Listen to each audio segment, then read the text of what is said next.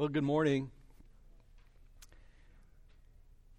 And we'll go ahead and get started. Even though we have, it seems, a lot of us going to the parenting class, including my wife.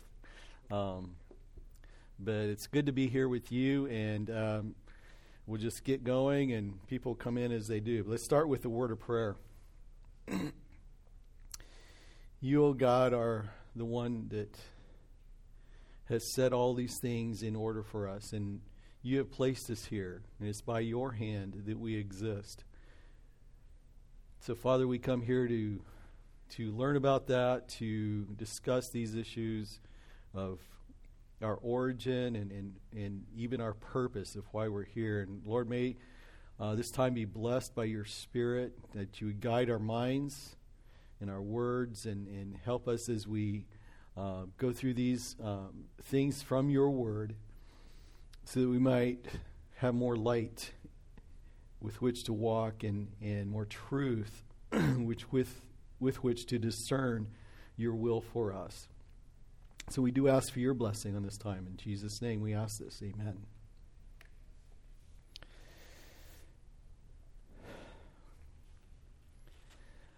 All right. Before we get into our particular lessons, we do have a couple of events that we want to remind you of. First one is next Sunday here at Cornerstone. I'm sorry, it's not next Sunday, it's next month. It's on March the 20th. I thought this was coming up sooner. I guess I was getting too excited for it. Geologist Matthew McLean will be here March the 20th. And so I'm really looking forward to this. I think it's going to be a great time for us for learning. He is a PhD candidate in earth sciences at Loma Linda University. And you can see his accomplishments and so on there. So this is something we want to be aware of, and even maybe thinking of people that we can invite for it that might be interested in this, that don't normally come to our Sunday morning events. Another event is going to be taking place. It's the 22nd Annual Creation Symposium called Sands of Time. And this will be by Dr. John Whitmore, the end of the month. Yeah, at Masters, up at Masters. Is that at Masters Seminary? I should have, I thought we would have that information there. I'm not sure. We'll find out before this, I guess, and it can announce where exactly it's going to be, but I do believe it's up at Masters College. And that is the website if you do want more information yourself on that. So I do encourage you. Today we'll be getting into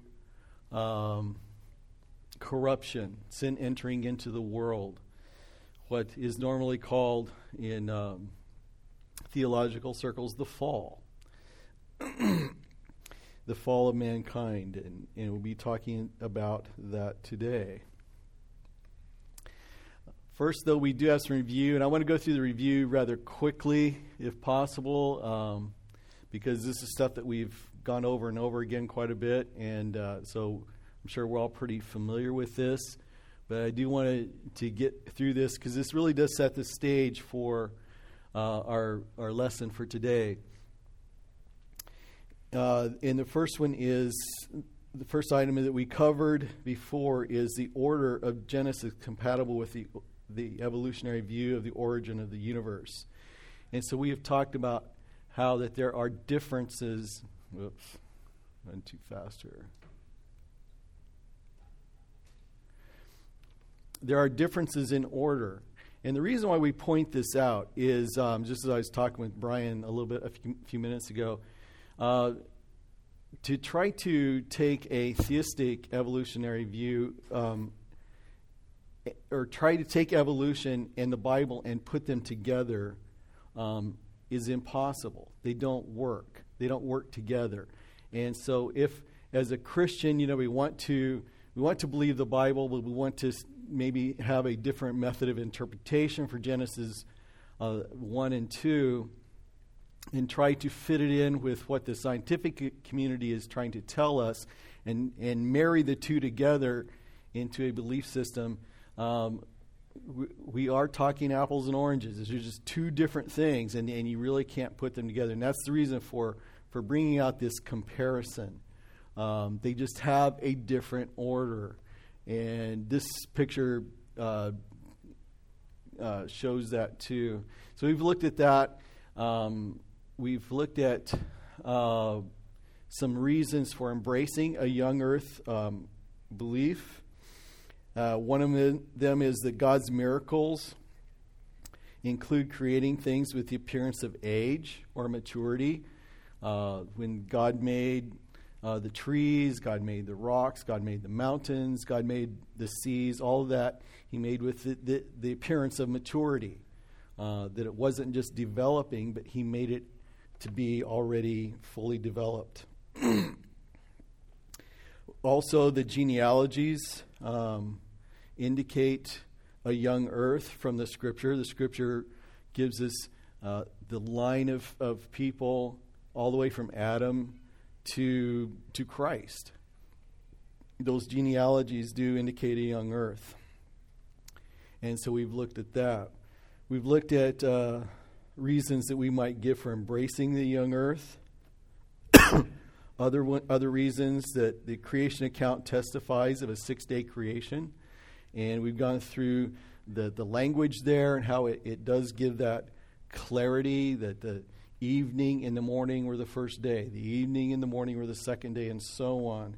We've talked about how that there's the scientific data that can be looked at from the young earth presupposition is a reasonable way to look at it. And we've talked about how the things that we look at in geology and so on is just as reasonable to look at from a young earth point of view, particularly in factoring in the flood, Noah's flood. There are reasons, I think, to question millions of years. We've looked at these items in Genesis 1, 5, and 11. And as we've just talked about, the language of the night and the morning, the evening and the morning, and also the chronogenealogies and the Ten Commandments.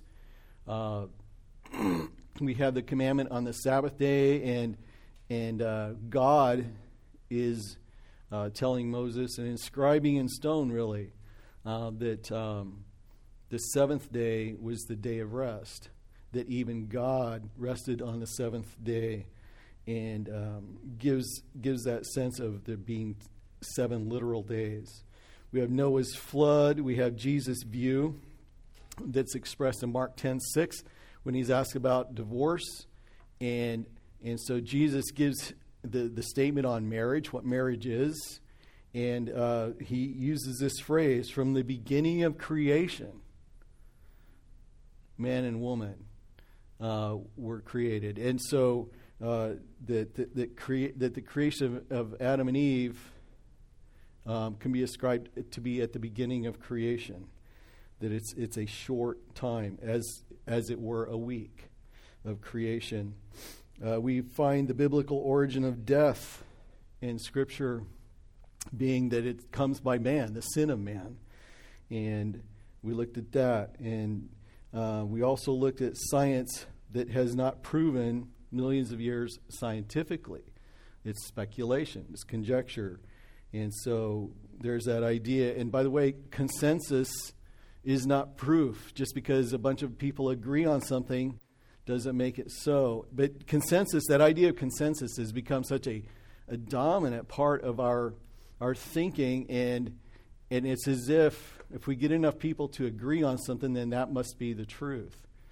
And I don't know if you saw this news item. It was 2 or 3 weeks ago. There was a celebrity. I forget who it was because I didn't recognize the man's name. He might have been a rapper, a rap artist or something. But anyways, he was a famous person in his particular area of endeavor. And he came up with this idea saying that the world is definitely flat. And so, of course, he's getting a lot of feedback on that. But the one of the statements I read that argued against his view that the world is flat is that scientists have had consensus for a long time that the world is round. Well, it made me laugh, because is that all we've got to say that the world is round is consensus? Don't we have more than that? Can't we say that we actually have hard evidence that the world is round, that our planet is more round, it's not flat? But there's this seeming desire to rely on consensus. And,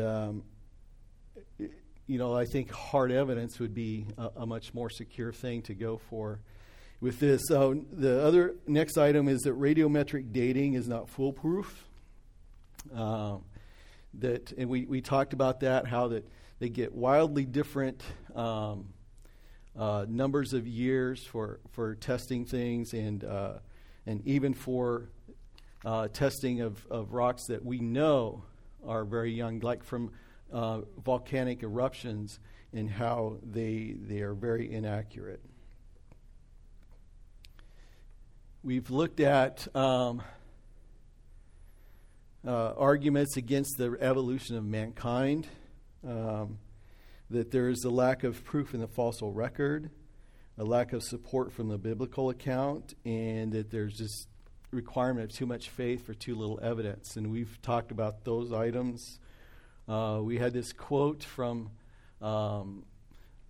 Philip Johnson, who says the Darwinist approach has consistently been to find some supporting fossil evidence and claim it as proof for evolution, and to ignore all the difficulties.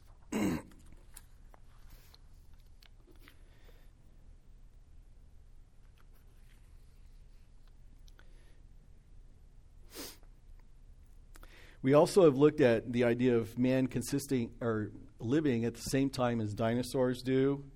And so we looked at these three different ways of saying yes, of affirming that they did coexist at the same time. In the Genesis account, we know that Adam named the animals, didn't he? In the Genesis account of creation, we see God creating all of the animals in that week, and all of those animals being brought before Adam. We have in Job the account of the Leviathan, and this description of the Leviathan is very much a description of a large dinosaur. We also have non-biblical records, the historical accounts of dragons that we looked at, and how these dragons would have been what we would now call dinosaurs. We looked at the idea that the word dinosaur is a relatively young term that's been around for about 150 years or so, and so prior to that, they would have been called dragons or large lizards.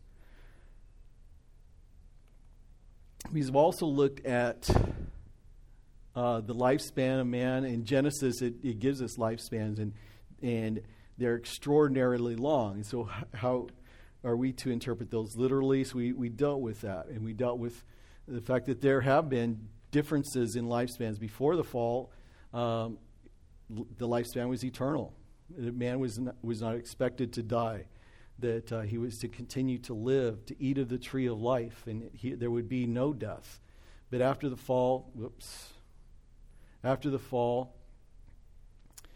before the flood, death was introduced into the world, and man did die, but there were still extraordinarily, compared to what we experience, long lifespans. And so then we see it changing then after the flood, and this graph shows how that when the flood happens, the lifespans severely drop off and comes down to what we currently experience. And it's believed that the best explanation is has to do with genetics. And we talked about the genetic load. We talked about also the fact that the environment changed. And the environment had apparently something to do with the shorter lifespans. Then we talked about last week the different Christian theories or views of the beginnings. And so we talked about the gap theory that sees a gap between Genesis 1:1 and Genesis 1:2, that a cataclysmic event such as the fall of Lucifer from heaven destroyed the original creation. And then verse 2 and onward describes a recreation and should be interpreted literally. So the gap theorists do interpret from verse 2 on literally, but they do believe that there is a gap there that would explain the old age appearance of what we see today.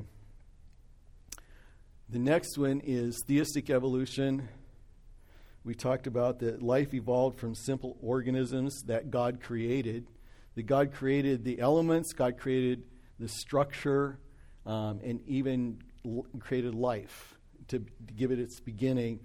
But then those organisms evolved according to what the evolutionists of today would say. That they believe in a day-age view, that there's no flood, that there was survival of the fittest from the beginning. And then we talked about this view that has gained a lot of popularity in the last couple of decades. Progressive creation embraces a Big Bang, rejects biological evolution of life. Days of creation were long and overlapping periods. Pre-humans did not have a spirit, and death, disease, suffering prior to Adam and Eve was present, and that the flood was a local flood. The flood of Noah was a local flood. Those are the positions that they take, and so we talked about those last week. So what is at stake? And one of the concerns, reasons for even covering these things and talking about the differences is we do believe that there are some things at stake here. We're talking about the authority of Scripture. Does the Scripture speak for itself and say what it means to say? And that also goes with the clarity of Scripture. Is it clear? Is the historicity reliable? Are the miracles real? And what about the gospel? Is the gospel impacted from some of these views? And we would argue that it's very possible that they're impacted, and these are very dangerous views to take. And just because they're dangerous doesn't mean that it's an argument against them, but it should make us think, should make us be careful. We should be cautious before just buying into it and saying, well, it doesn't matter. It always matters what our views are, and that's why we get into the debate of what is truth in these things. And so, in summary, if we abandon a literal, grammatical, historical hermeneutic regarding the Genesis account of creation, then we open the door for such abandonment in other parts of Scripture. Our worldview is rooted in assumptions and presuppositions, as are all worldviews, that must be called into question whenever they lead us away from biblical teaching. And the position that we're taking is that the Scripture is where we go to first. And last week, Pastor Mike talked about the 67th book, and which is all of creation, and how it has validity. And I would just want to add on to that a little bit, and that is this. Revelation from God has layers. And if you think about it kind of in a pictorial way, this is how I was thinking about it last Sunday. As Mike was talking about this, is when I was a kid going to school, we had what's called overhead projectors. And so in overhead projectors, the instructor could put down a slide, and then he put another one on top of that brought more or added to what was being projected up. And and maybe even a third one to bring more clarity. And I would argue that's how revelation is from God. In Psalm 19, the psalmist writes that the heavens declare the glory of God. The firmament shows his handiwork. And that day after day, the creation is calling out the glory of God. And that man can look at creation and see the glory of God. And so David is amazed at what he sees and how it is declaring the glory of God. And that is revelation. And as we look at it, we see that it is true. And we should accept it as being true. But there is another overlay that helps us understand that first level of revelation. And so in that same psalm, he goes into the law of the Lord is perfect, converting the soul. And he goes into to express his reverence for the revelation of Scripture to him. That would be the Old Testament, the law, the prophets, the writings that are there for us to learn our theology and give us clarity over that first revelation. So that's the next overlay.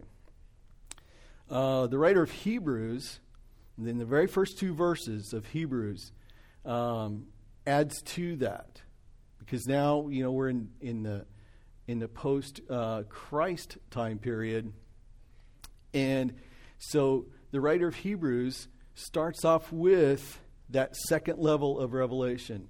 In times past, the prophets spoke to us, but now we have that third level, that is Christ has appeared. The third level of revelation. So Christ gives clarity to the Old Testament, to the prophets. And so we have these three levels of revelation, and they should be seen in that order. If we flip those over, we're going to get a completely different picture. We're going to see things in the wrong way, have a skewed perspective. And so that's something that we need to evaluate in the way we're looking at what is being revealed to us by God. As we look at the world around us, and we're trying to determine things from it, learn from it, as we should be. We should be curious about the creation, the world around us. We should be looking at it through the overlays of Christ and then his written or special revelation. Those are the lenses that we should be looking at. And so that is how we should be seeing it. And that becomes more clear as we look actually in today's lesson.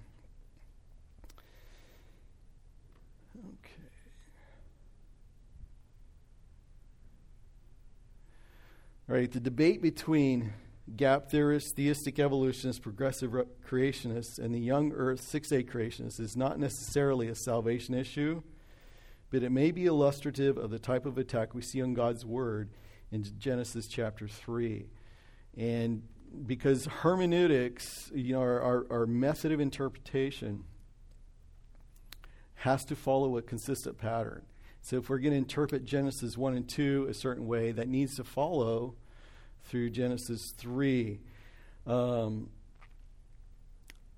are a lot of Christians who think that we shouldn't have disagreements, that we should that our first level of importance should be getting along with each other and agreeing with one another. But there is value in disagreement.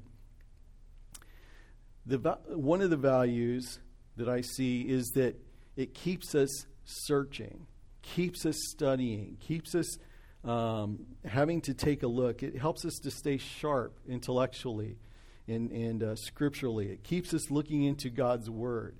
If we never disagreed with each other over these scriptural issues, we would become intellectually lazy. That is our nature. And we would quit looking. We'd quit studying. We'd quit trying to find the truth. We must always be seeking the truth. And this applies to other areas as well. I had a friend who called me this week that I haven't spoken to in quite some time, but he called, and one of the things we talked about is he invited me to this special event at Biola University next month that's going to be dealing with the issue of the promises made to Israel by God and whether they have been transferred to the church or whether they're still to Israel. And that's been a theological argument for centuries. And so why do we have to argue about that? Because we need to find the truth. God expects us to find the truth. God expects us to keep searching, keep dealing with those things. And so we need to keep trying to find that. Another issue that I had thought of, and Mike has talked about this before too, is the idea of trying to be cool. That, we need to fit in and maybe present our message in a way that is acceptable to the outside world. I've already mentioned consensus does not prove theories, but also we need to realize that the gospel is never going to be cool to the world. And by the way, cool is really overrated. I found that out when I went to my 20th anniversary or reunion for high school and saw how overrated cool was. Because all the cool guys were just as beat up by life as everybody else. We all take the hits, and that cool doesn't prevent any of that. It's way overrated. I really like the way Voddie Baucham says this. He says, we do not need to make the gospel cool. We need to make the gospel clear. That's what we need to do. And that's what the world needs to hear from us, a clear presentation of the gospel. So we don't need to make the world like our message. We don't need to make the world think that we're fitting in with their schemes. We just need to be clear with what God has said. And so that is going to be our pursuit. So then we get to Genesis chapter 3. Now, some of you, I'm sure, have experienced the same thing I have. I started reading when I was very young, and I loved to read. It was the only reason why I wanted to go to school. After I learned how to read, I didn't need school anymore. I was done with school. Well, at least I wished I was. But I love to read, and so you read books, and you come to a place in the story, and you can sort of feel it coming because the author is building up to that that time, that crucial time where the main character is going to have to make a hard decision. And you have this fear that you're going to make the wrong decision. And if the author does take you down to where they make the wrong decision, at least my reaction is, I'm done with this book. That's just all it is. That's all of it for me. And I remember the first time I read in 2 Samuel, reading the life of David. David was a powerful figure to me. And being a 10, 11-year-old, reading through that, and he is so compelling. And I mean, everything he does is right, and he has the right spirit. He's a great leader, and people just want to follow him. And I was just so taken with the person of David, and got to chapter 11. And chapter 11 is just dashes it all to pieces. And I remember reading that and feeling the heaviness, the disappointment, the tragedy that's there. And from that time forward, I've never gotten over this. Whenever I'm reading through 2 Samuel, I want to skip that chapter. I just want to skip it. Because it's so painful. In Genesis chapter 3, even though Adam and Eve are not people that we're told a lot about, and so we don't really get to know them very well, in the reading of it, this is even a greater cataclysm. This is huge because it affects not just their family, but it impacts all of us. We are all there with them. That's right. And so we we are impacted with it. So when we get to Genesis chapter 3, there are times where I wish we could skip that chapter too, where do we really have to have this as being part of our story? But yeah, we do. So let's look at Genesis chapter 3. And I actually want to begin with the last verse of chapter 2. This is Adam and Eve have been installed in the garden, and this is how God installs them. It says, the man and his wife were both naked and were not ashamed. Now the serpent was more crafty than any beast of the field which the Lord God had made. And he said to the woman, indeed, has God said, you shall not eat from any tree of the garden? The woman said to the serpent, from the fruit of the trees of the garden we may eat. But from the fruit of the tree which is in the middle of the garden, God has said, you shall not eat from it or touch it, or you will die. The serpent said to the woman, you surely will not die. For God knows that in the day you eat from it, your eyes will be opened, and you'll be like God, knowing good and evil. When the woman saw that the tree was good for food, and that it was a delight to the eyes, and that the tree was desirable to make one wise, she took from its fruit and ate. And she gave also to her husband with her, and he ate. Then the eyes of both of them were opened, and they knew that they were naked, and they sewed fig leaves together and made themselves loin coverings. They heard the sound of the Lord God walking in the garden in the cool of the day. And the man and his wife hid themselves from the presence of the Lord God among the trees of the garden. Then the Lord God called to the man and said to him, where are you? He said, I heard the sound of you in the garden, and I was afraid because I was naked, so I hid myself. And he said, who told you that you were naked? Have you eaten from the tree of which I commanded you not to eat? The man said, the woman whom you gave to be with me, she gave me from the tree, and I ate. Then the Lord God said to the woman, what is this that you have done? And the woman said, the serpent deceived me, and I ate. The Lord God said to the serpent, because you have done this, cursed are you more than all cattle, and more than every beast of the field. On your belly you will go, and dust you will eat all the days of your life. And I will put enmity between you and the woman, and between your seed and her seed. He shall bruise you on the head, and you shall bruise him on the heel. To the woman he said, I will greatly multiply your pain in childbirth. In pain you will bring forth children. Yet your desire will be for your husband. He will rule over you. Then to Adam he said, because you have listened to the voice of your wife, and have eaten from the tree about which I commanded you, saying, you shall not eat from it. Cursed is the ground because of you. In toil you will eat of it all the days of your life. Both thorns and thistles it shall grow for you. And you will eat the plants of the field. By the sweat of your face you will eat bread till you return to the ground, because from it you were taken. For you are dust, and to dust you shall return. Now the man called his wife's name Eve, because she was the mother of all the living. The Lord God made garments of skin for Adam and his wife, and clothed them. Then the Lord God said, behold, the man has become like one of us, knowing good and evil. And now he might stretch out his hand and take also from the tree of life, and eat and live forever.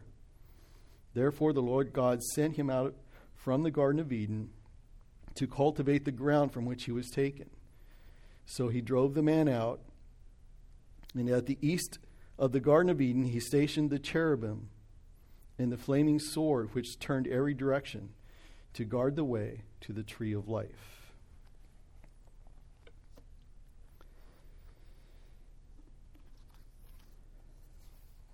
There was a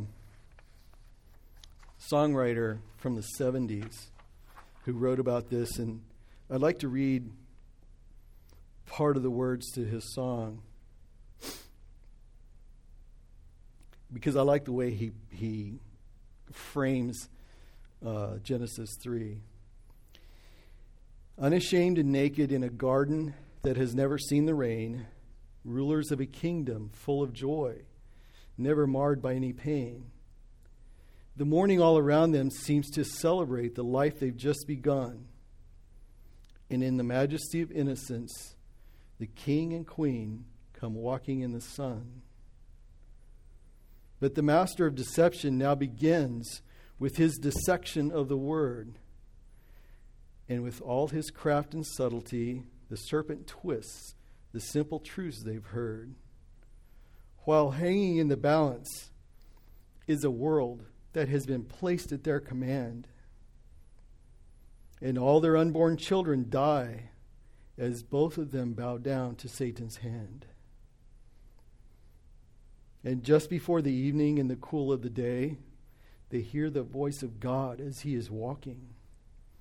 And they can't abide his presence, so they try to hide away. But still they hear the sound as he is calling.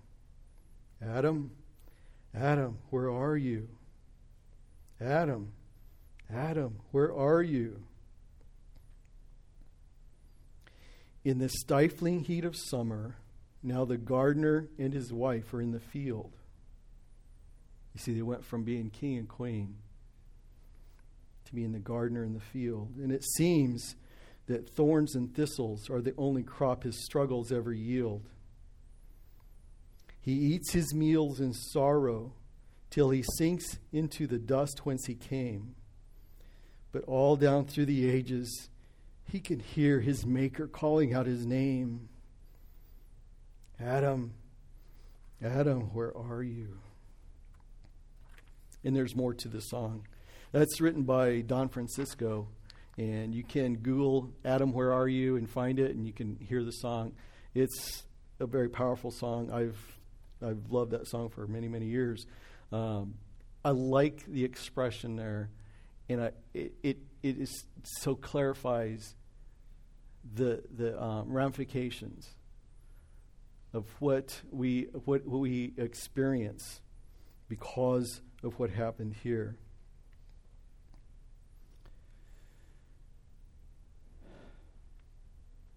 We find here that Adam and Eve are in a perfect creation. God has created a perfect universe. There is no sin in this universe. There is no bloodshed in this universe. Even between the animals, we find that the animals are all eating vegetation. They're not eating one another.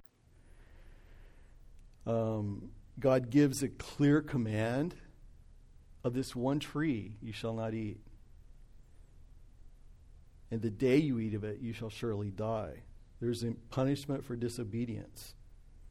By the way, if a law doesn't have consequences, it's not really a law, is it?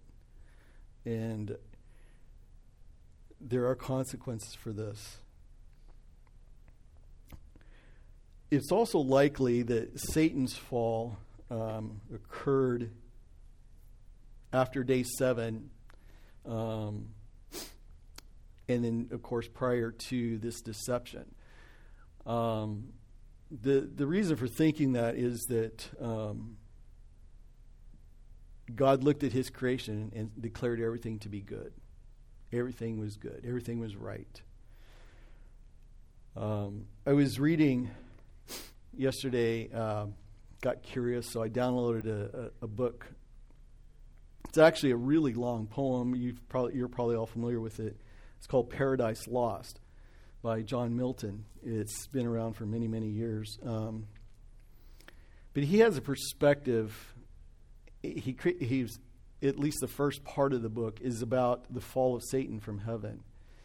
And the attitude that the devil has, he captures, I think, really well. And this is the attitude that the devil brings into the garden to tempt Eve. And this is what we are seeing. But the attitude is this. He so hates God, so angry at God. He says, it's better to reign in hell than to serve in heaven. And I think John Milton gets that by looking at the rebellion in humanity. The natural man pushes back against God, and that is our natural attitude toward God, that it's better to reign in hell than to serve in heaven. Haven't you ever had a friend or a coworker, somebody that you've shared your faith with, have that response or a very similar response? I have. And you probably have too. That there's just this defiance.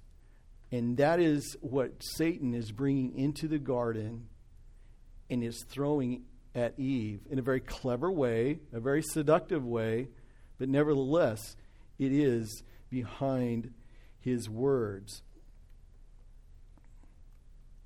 And so he gets Eve to doubt God's word, to devalue the word of God, to distort it, and then to deny it, to denounce it, to distrust it. And so she gives in, succumbs to the temptation. And then we have the results of the fall that we read about. We have the confrontation. Prior to the confrontation, we have Adam and Eve see that they're naked. They're ashamed. They hide. And especially they hide from God. And then there are the curses that are laid out, the future that will be. They are cast out of the garden. And they will have to live east of Eden.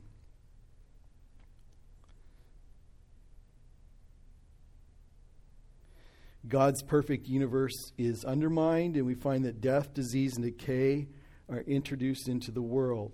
We've looked at in the past, but Romans 5:12, by one man sin entered into the world, and death by sin. And so by this act here, the eating of the fruit, destruction comes upon all mankind. In Romans 8:20-22 talks about the whole creation groaning because of sin, that all of creation is underneath this curse. And and so we find that there's a huge change. This one act, which can seem so small to us, is much, much bigger than we think. And it's because defiance is like that. For Adam and Eve in particular, we find that their eyes were opened. They now know good and evil. But what the deceiver did not tell Eve, which, surprise, surprise, he doesn't ever tell the whole story in temptation. See, temptation never tells you what the real consequences are. What the deceiver did not tell them, that knowing things, knowing for them would be experiential. See, if you're going to know, they're going to eat of the tree of the knowledge of good and evil. To know evil for them would mean that they would be entering into it. They were going to experience evil. For us, we don't just know things from afar. We know things that we experience. And that's how it would be for Adam and Eve. They did not know that. Eve did not know that they were going to be going into a different world. That they were going into a world of pain and suffering. And aren't our temptations very much like that? Our temptations come with the same kind of deception. But then, after we sin, we give in to the temptation. We have the bitter aftertaste that comes with it. And as James says, if we continue in it, it brings forth death. When it's finished with us, it brings forth death. The temptation is a lie. It always is a lie. It was a lie here for them. Their eyes were opened, and now they walk into the realization of what they have done. And this idea that Satan brings with him, that it's better to reign in hell than to serve in heaven, is a philosophy that has turned upside down the natural man, his thinking toward God. Because our freedom is not in getting to do what we want to do. Our freedom comes from Christ, comes from God. He's the one who sets us free. We're no longer slaves to sin, but we are free in Christ. And that's where real freedom is. The bondage comes from the sin, but this temptation puts our thinking completely upside down. That's what we truly then experience. They experienced nakedness and shame. They attempted to cover their shame. They attempted to hide from God. They shifted the blame. They experienced difficulty in life after this. Their life then was completely changed. But we have God's gracious response to the fall. The proto-evangelium, that's the beginning of the gospel, the seed of the woman, the beginning of the gospel. And so the gospel is set into motion. The plan of rescue. That God isn't going to just leave humankind there. That God is going to set about a plan of rescue.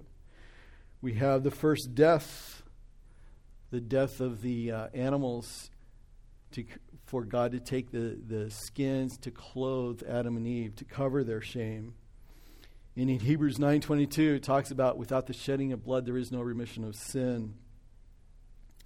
And that goes all the way back to this place, to the beginning. We also see the gracious exile. God said in the warning, in the day that you shall eat of it, you shall surely die. That was the law. God chose to show grace. And instead of death immediately, at least a physical death immediately, he just put them out of the garden. And even though they're now their bodies are now going to begin to deteriorate, things are going to go wrong with their bodies. They're no longer going to live forever, at least in that state. They do get this gracious act of God. And he sets them away from the tree of life. That was a very important part of this story, that God doesn't want them to continue eternally in this broken state. That God was going to instead have a different way of bringing eternal life to mankind. But one of the things I was thinking about with this is when Adam and Eve are cast out of the garden, I think it's been part of the subconscious of every child of Adam and Eve ever since, is to try to find a way back to that garden. And we see it even today. Even today, people trying to find a way back to the garden. You see it in so many of the public policies and things that are going on in our world. Think about that idea of finding your way back to the Garden of Eden when you think about some of the public policies that are happening. But we live in a world that's broken. We live in a world that's under the curse. And we're not going to get back to the Garden of Eden. But we do have a hope to get to a new creation. See, God's going to destroy all of this. And we have a new creation to get to. Some key points. Satan attacks God's word. Did God say? Did he really say? Oh, he didn't say that, or he doesn't mean that, or you can't rely on that. He attacks God's word. And so that's what he does even today. And in our pursuit of truth, our pursuit of understanding of God's word, let's understand that those attacks continue today. They have always been around. Satan has always tried to lead man astray through this means of attacking God's word, as what God has said. Death did not enter the world until after the fall, in which sin entered the world, and God responded to our sin through the sacrifice of his Son. Genesis 3 is critical for us. And one of the things that it helps us to understand is the origin of human suffering. Probably about 120 years, somewhere around the 1900s, liberal theology began to really expand and grow. And one of the things that they created was what was called the problem of suffering. It's trying to understand God and human suffering. How can those things go together? And so they come up with all kinds of schemes and ways of trying to bring those things together. The plain fact is that human suffering has come into the world because of sin. It's the origin of human suffering, and it is with us. Their question is, if God is good and almighty and all-knowing, why is there suffering? And some use suffering as a reason to disbelieve in God, or at least to disbelieve in a God that is involved in creation personally. That's one of the objections that they have. And yet, the fact is that God is a gracious God, and the evidence for that is that we exist at all. It is an act of God's grace that we exist, and that our existence has any beauty or pleasure proves that God is a gracious God.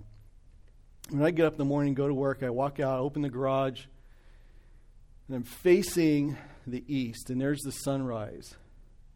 And I look at that, I can take a deep breath and say, thank you, God. I don't deserve this. I don't deserve another sunrise. I don't deserve any of that. I don't deserve anything good from God. God has given to me way more than I deserve. R.C. Sproul has put forth this idea that has really helped me in the thinking on this. We're all familiar with the song "Amazing Grace." He gets sung as, from what I understand, the most popular hymn in the world today. But I wonder, and in fact, I'm pretty sure that most people are not amazed at his grace. The reason why is because of how he gets questioned over things like this, over human suffering. What we are is, in generally speaking, resentful that we don't get more of his favor. When things go wrong in our life, we get angry at God. We are frustrated with God. We say, God, don't you care? We're not amazed at his grace. We're resentful that we don't get more of it.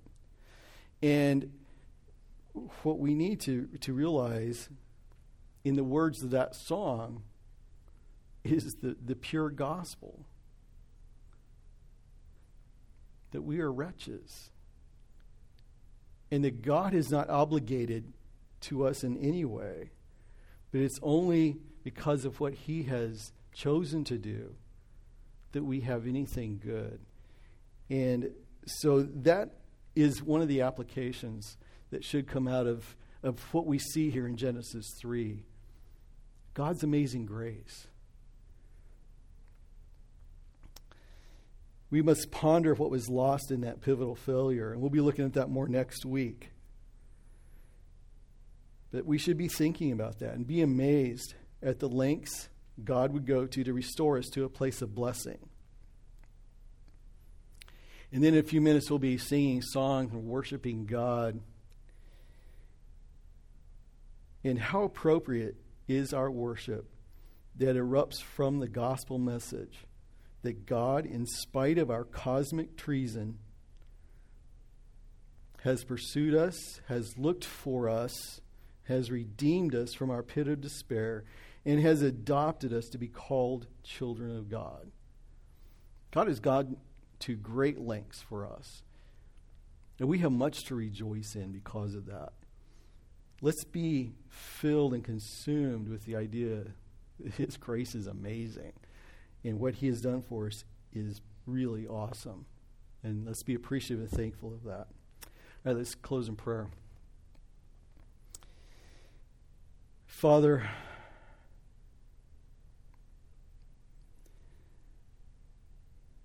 you are good to us.